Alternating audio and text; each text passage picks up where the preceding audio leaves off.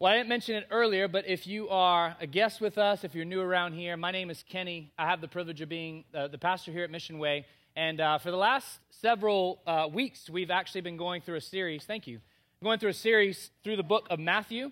If you're unfamiliar with that, Matthew is the first book of the New Testament in the Bible. And Matthew was one of Jesus' followers, one of his 12 disciples. But before he ever followed Jesus, he was a tax collector and was hated by many of his own people, and he would have been one of the least likely people to follow after Jesus. But Jesus called him, and he followed him, and Jesus transformed his life. And later on, Matthew would write an account of the life of Jesus. Somebody who was there, who saw it, he would write down the things that he saw. And we have that written down for us in our Bibles. And so we're going to be in Matthew chapter 2 tonight, if you have your Bible. If not, scripture references and many things will be on the screen for you as well. But we're just going to kind of continue that series. And you don't have to have been here for the other messages to really know what's going on tonight, because we're going to look at a very familiar story, or at least very familiar characters of the Christmas story. We're going to dive into the wise men as Matthew tells us about them in chapter 2. But I want to ask a question for you to think about, not obviously for anybody to answer out loud, but for you to think about as we get going tonight. I want to just jump into the deep end right away. Why are you here tonight? What brought you here? And there's going to be a lot of different answers to that, I know. Maybe it's tradition, and that is for many of us. I would say that to some extent, I'm here because it is a traditional service that we have on Christmas Eve or Christmas Eve as we do here. Maybe you're here out of compulsion. You might feel like I need to be here for some reason, or to show somebody else that I'm here, or keep appearances with somebody. I don't know. Maybe you don't know exactly why you're here, but you find yourself here. My hope and my prayer, if I can just be upfront right away, is that all of us would end tonight having been here to worship Jesus and to give him the praise that he is worthy of, he alone is worthy of. We're going to read an account of these wise men that did just that.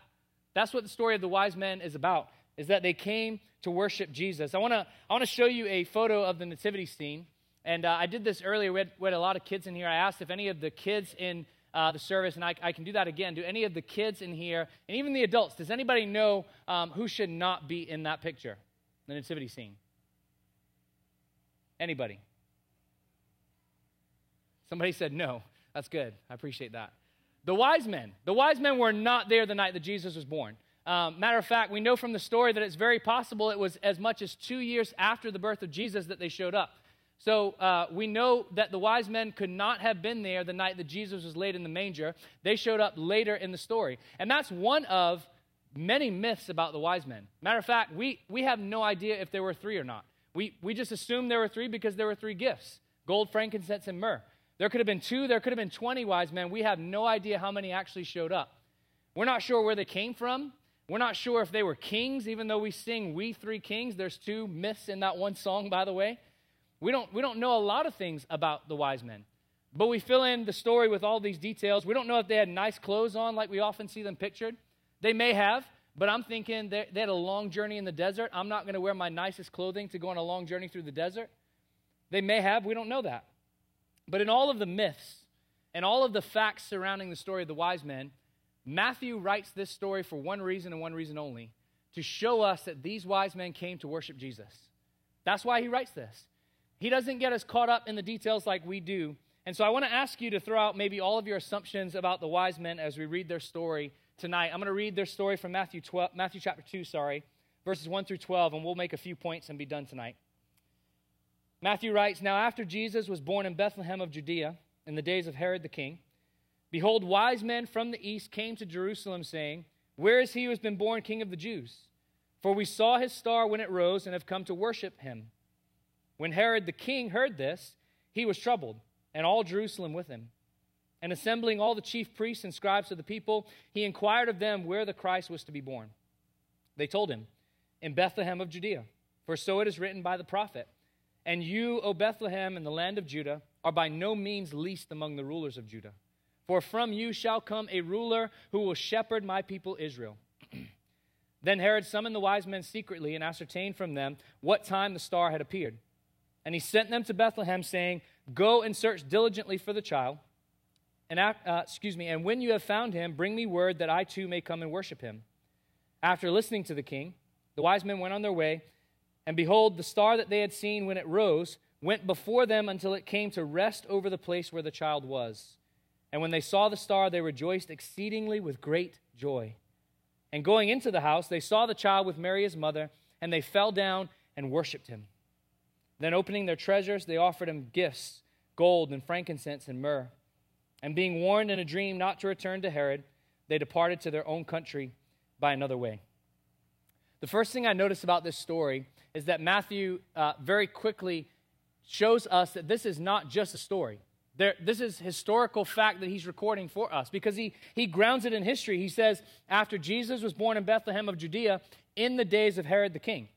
He's talking about Herod the Great, who we know not just from the Bible, we know Herod the Great from other secular sources of history as well. Many things have been written about him. He ruled in the area of Judea under the Roman rule from about 37 to 4 BC, and his rule was really characterized mostly by tyranny. He was not considered a very kind ruler, and we'll hear more details about Herod in just a bit. But Matthew's grounding this in a historical moment. He's saying when Jesus was born is during the time that Herod was the king, and that's when the wise men came. And whether or not you and I realize it, this is quite an amazing story. Because in our minds, there's really not a whole lot of reason why some Gentile noble men and wise men would travel a great distance to come and see a Jewish king. Why would they do that?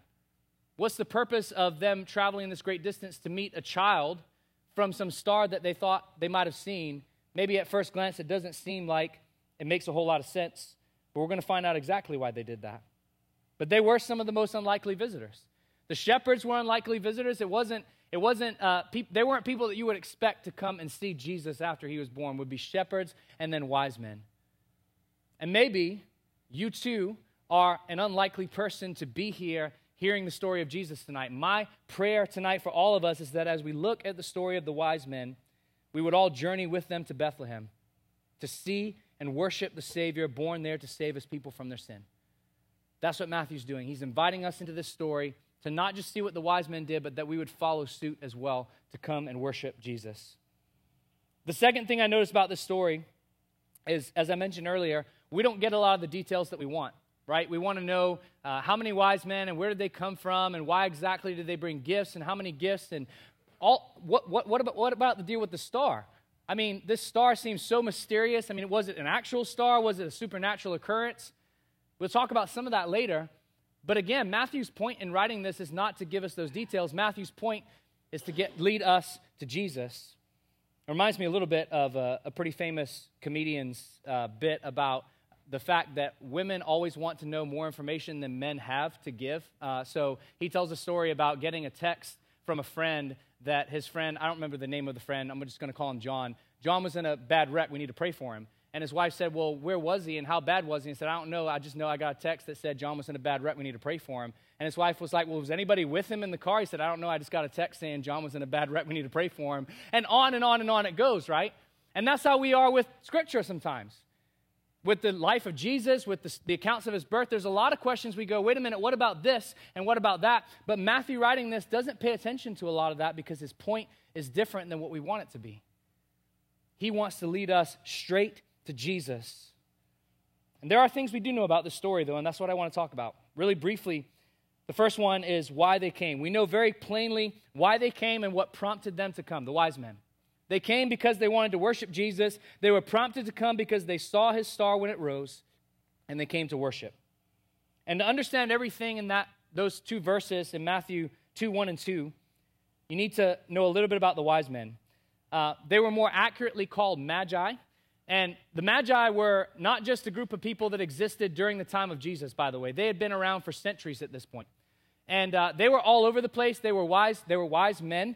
They studied much. They gained a lot of knowledge. They would study the stars.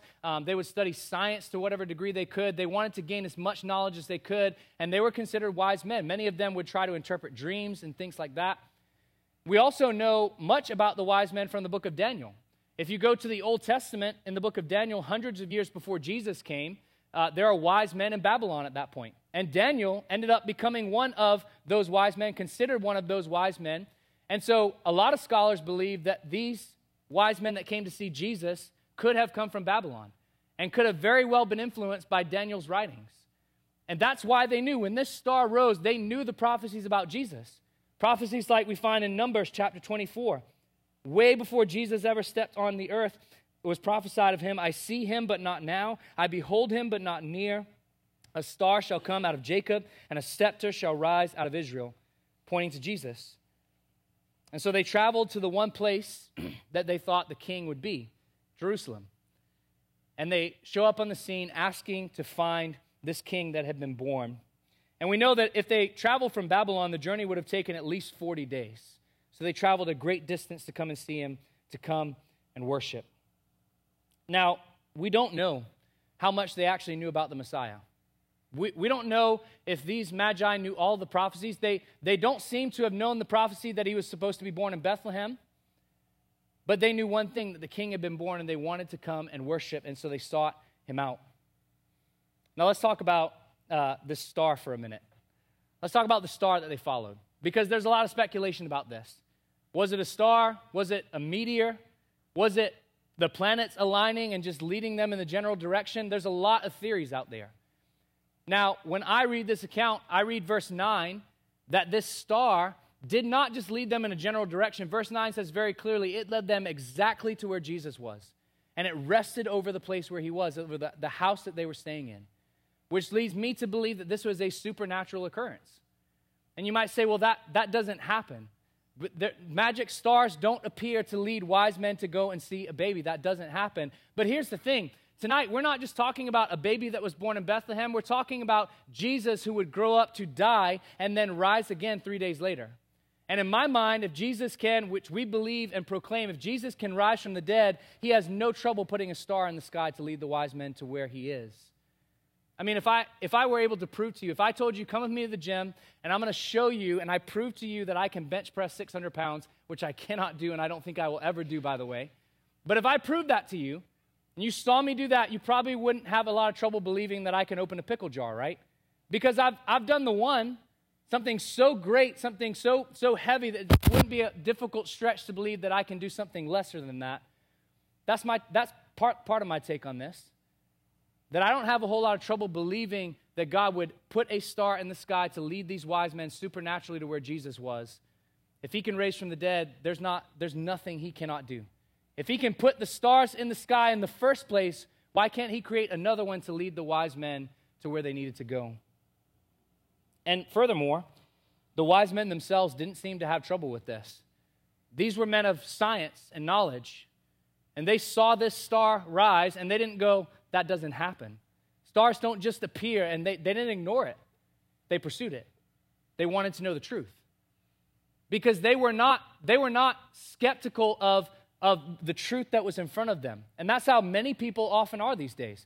Many people, when they hear the story of Christianity, when they hear the gospel, their first reaction is to figure out what kind of hole can I poke in this, rather than sincerely seeking the truth. I love what Alistair Begg said. He said, God will not pander to our intellectual arrogance, but he will respond to our intellectual integrity. In other words, the Bible says it this way: God opposes the proud, but he gives grace to the humble. Those who approach truth, those who approach the message of Christianity, the gospel, with pride, thinking that we know better than God, thinking that we have more knowledge than what God has, God opposes that pride. These wise men did not seem to have that. They seemed to humble themselves enough to sincerely seek the truth, and God honored that. And he led them to the truth. Proverbs 3:34 actually says it this way: toward the scorners he is scornful, but to the humble he gives favor. To those who scorn the truth, God scorns them, but those who are humble, those who want to seek the truth, he gives favor. The wise men humbled themselves in their pursuit of the truth.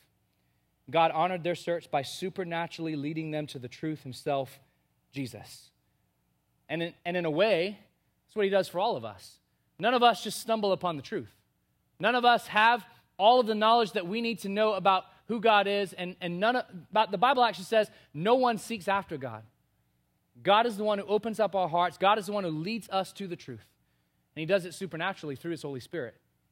And that's my prayer for everybody in here, Not just that you would gain some facts about Jesus and the story of Christmas. They are facts, and there is history there to prove that.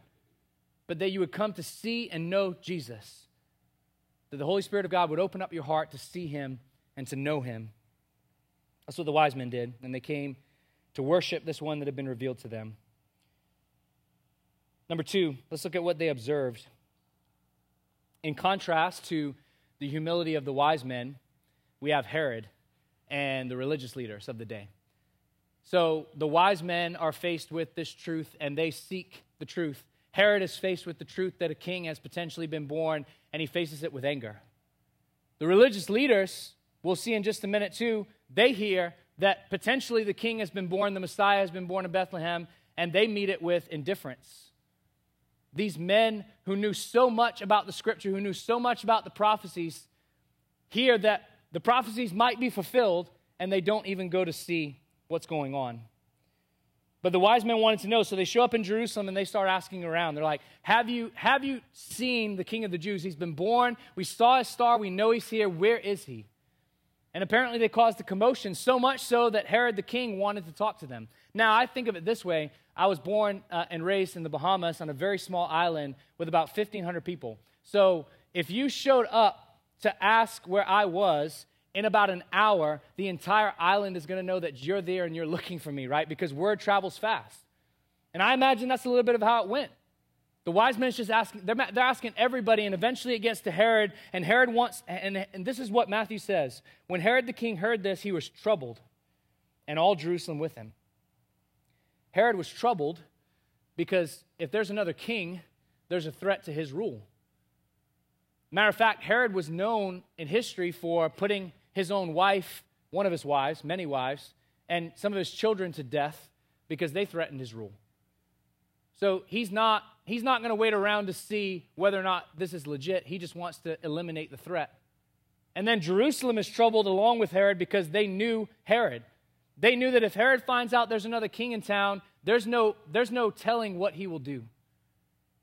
And it proves that their fears were verified because later on in the story, we won't get into it tonight, Herod orders the slaughter of all the male children 2 years and under to get rid of this threat. And we'll see more of that story as we move through Matthew here at Mission Way. But Herod responds with anger. And so he summons the chief priests and the scribes. These are the men who knew the scriptures. They knew the Jewish prophecies about the Messiah. He says, where is the Messiah supposed to be born? And they told him, in Bethlehem of Judea.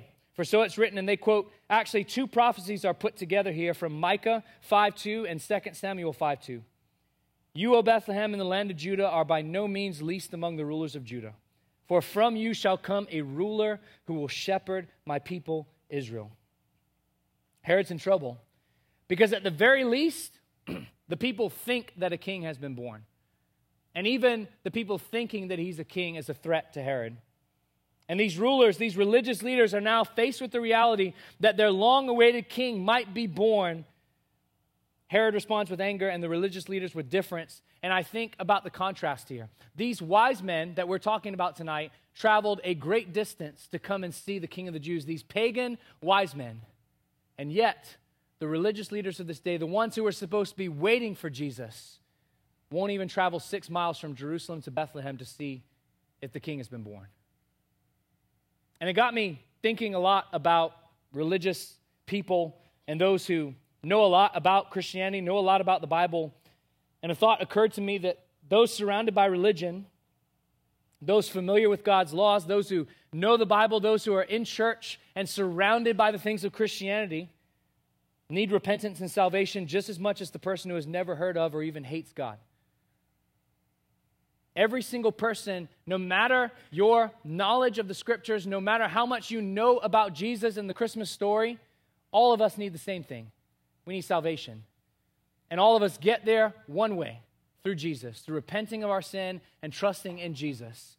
Whether you're one of the wise men, whether you're one of the rulers of the day, whether you're just somebody trying to figure life out, all of us need repentance and faith in Christ. And one of my biggest burdens as a pastor is obviously all who don't know Christ and all who don't have salvation in his name, but a big burden in my heart is those who are in the church those who are surrounded by religion, surrounded by rules, surrounded by a system that they think that they've mastered, but they've never placed their faith in Christ. They think that it's their knowledge of the Scriptures. They think that it's their goodness and their righteousness that's going to earn them a place in heaven, when all of us are sinners in need of repentance. No matter where you stand, no matter how you were raised, no matter how much you may know. Because the question tonight for everybody is not, do you know about Jesus? The question is, do you know Jesus? Do you have a relationship with him, a personal relationship with him? Have you repented of your sin and trusted Christ? And maybe you're like Herod. Maybe you've grown up around church and you've heard the story of Christianity and you hate it. And you want to do everything you can to get away from it, and you don't really know why you're even here tonight. And you don't want anything to do with this. The reality for you is the same reality for Herod, that the King of Kings will prevail. And his invitation to you is the same it was to Herod. Repent and find forgiveness in Christ. Turn to Jesus. The invitation is the same for all of us. Come and worship Christ, the newborn King. That's what the wise men went to do when they left Herod. So let me read one last time, just verses 9 through 11 again, just to remind us of what happened when they came to see Jesus. After listening to the king, they went on their way. And behold, the star that they had seen when it rose went before them until it came to rest over the place where the child was. When they saw the star, they rejoiced exceedingly with great joy. And going into the house, they saw the child with Mary his mother, and they fell down and worshipped him. Then, opening their treasures, they offered him gifts, gold and frankincense and myrrh. They came to worship this child who had been born. And the Christmas story blows me away far more now as a parent than it did before having children of my own. Because I have a hard time imagining apologizing to my toddler, much less worshiping a child. But that's the amazing thing about the Christmas story. This is not just an ordinary child. This is God in the flesh come to earth. God who humbled himself to come to earth in the form of a helpless babe and be laid in a manger. This is the story of Christmas. This is our last point, who they encountered. And it's easy to just say the wise men came and they encountered Jesus, but as I close tonight, I want everybody in here to be very clear on exactly who Jesus is, who this one is that they came to worship. They may have thought that, we don't know all the knowledge that the wise men had about Jesus. We know they thought he was the King of the Jews, but he's much more than that. He's not just the King of the Jews, he's the King of Kings. They brought him gifts because they wanted to honor him. And they might not have realized that this is the one who owns everything in the universe, and he humbled himself to come to nothing on earth. And they brought him gifts. These wise men had spent their whole lives in search of knowledge, but now they stood before the one that Colossians says, in whom are hidden all the treasures of wisdom and knowledge. They had spent their lives pursuing knowledge, and now they're standing truth himself in the face and worshiping him. They studied the stars, and now they are beholding the one who made the stars. And at the time, he stood less than 3 feet tall. What a wonder this must have been, to consider who they were worshiping. He's the one that Colossians says, by him all things were created in heaven and on earth, visible and invisible, whether thrones or dominions or rulers or authorities. All things were created through him and for him, and he stepped into this creation. And he didn't come in the way that we would expect him to. When you read that verse, the one who created everything, all rulers, all authorities, you would expect him to step into royalty. But he stepped into a stable and was born as a baby. And he grew up, and he was despised and rejected by men. Isaiah says, a man of sorrows, acquainted with grief. He's Emmanuel, God with us. He stepped into our world, but he also stepped into our suffering, into our pain, and he's a great high priest who is familiar with our weakness. God who has no weakness in him, who is all-powerful, came and wrapped on human flesh and stepped into our weakness and acquainted himself with grief. Not just to relate to us, not just to give us a nice story to tell on Christmas, but to save us from our sin. And that's the message of Christmas. Here's what I want you to not miss. This is not just a nice story that we tell ourselves to make ourselves feel better and to give us some motivation to get through life. That's not the Christian message. The Christian message is not that Jesus came to give us a better life. The Christian message is that Jesus came to give us a new life because we're dead in our sin apart from Christ, spiritually dead, unable to save ourselves. And Christ came to save us. And he offers us salvation freely if we would just simply turn from our sin and turn to Jesus. And if you think that Jesus becoming a baby is a crazy thought, he would humble himself even further than that. Think about Paul for a minute. If you never heard of Paul, he's one of the guys who wrote most of the New Testament, by the way. But before he was known as Paul, he was known as Saul, who persecuted Christians. He wanted nothing to do with Christianity. He wanted to rid Christianity from the earth. And then he met Jesus, the resurrected Christ, and everything changed. And Paul would write of Jesus in Philippians chapter 2 that he, though he was in the form of God, did not count equality with God a thing to be grasped, but he emptied himself by taking the form of a servant. Being born in the likeness of men, being found in human form, he humbled himself by becoming obedient to the point of death, even death on a cross.